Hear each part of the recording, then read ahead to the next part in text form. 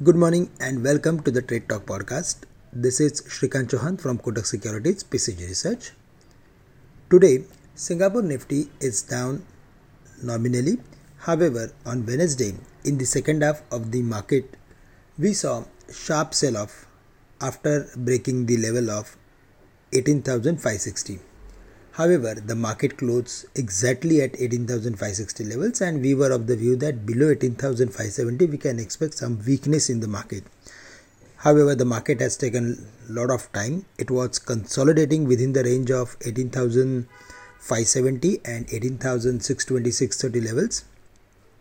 In the last 15-20 minutes, we saw sharp decline in the market, which took the market to the next important level of 18,530.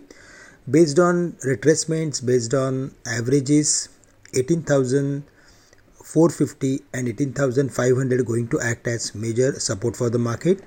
20 days simple moving average is at 18,450 levels, and the previous important level, I am going to say previous highest level for the market was around 18,440.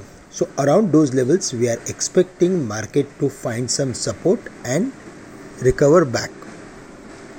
So there we need to take some contra bets in the market, and based on the reversal formation we can enter into some long positions.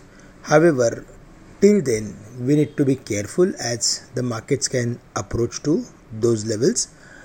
In case if we see the markets are opening higher and if they are not breaking yesterday's lowest level, then we can expect pullback towards 18,650 or 18,670 levels. If we go through with the world markets, then there treasuries flashed the signs of the risk of recession. The crude was below the levels of $80, which is positive, and the bond yield is trading at 3.45. Today we have to face the event of Gujarat elections. I am going to say the results of Gujarat elections along with an expiry of weekly options.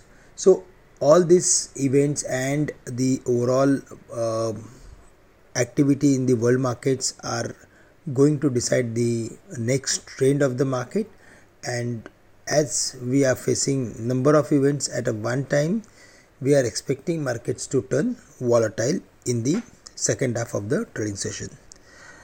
For the day, we are going to focus on again some defensives like technology or pharma companies, and also we need to focus on few NBFCs as we are seeing some buying interest in NBFCs since last 4-5 days. Apart from that, after hitting the levels of 42,900, 800, we need to see that whether the bank nifty is rebounding or not. But in case if there is any rebound, then we can expect activity in PSU banks.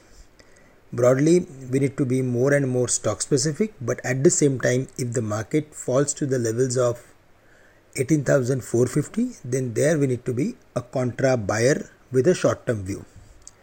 That's all from my side. With this, I am ending today's morning podcast. Thank you and have a great day to all of you.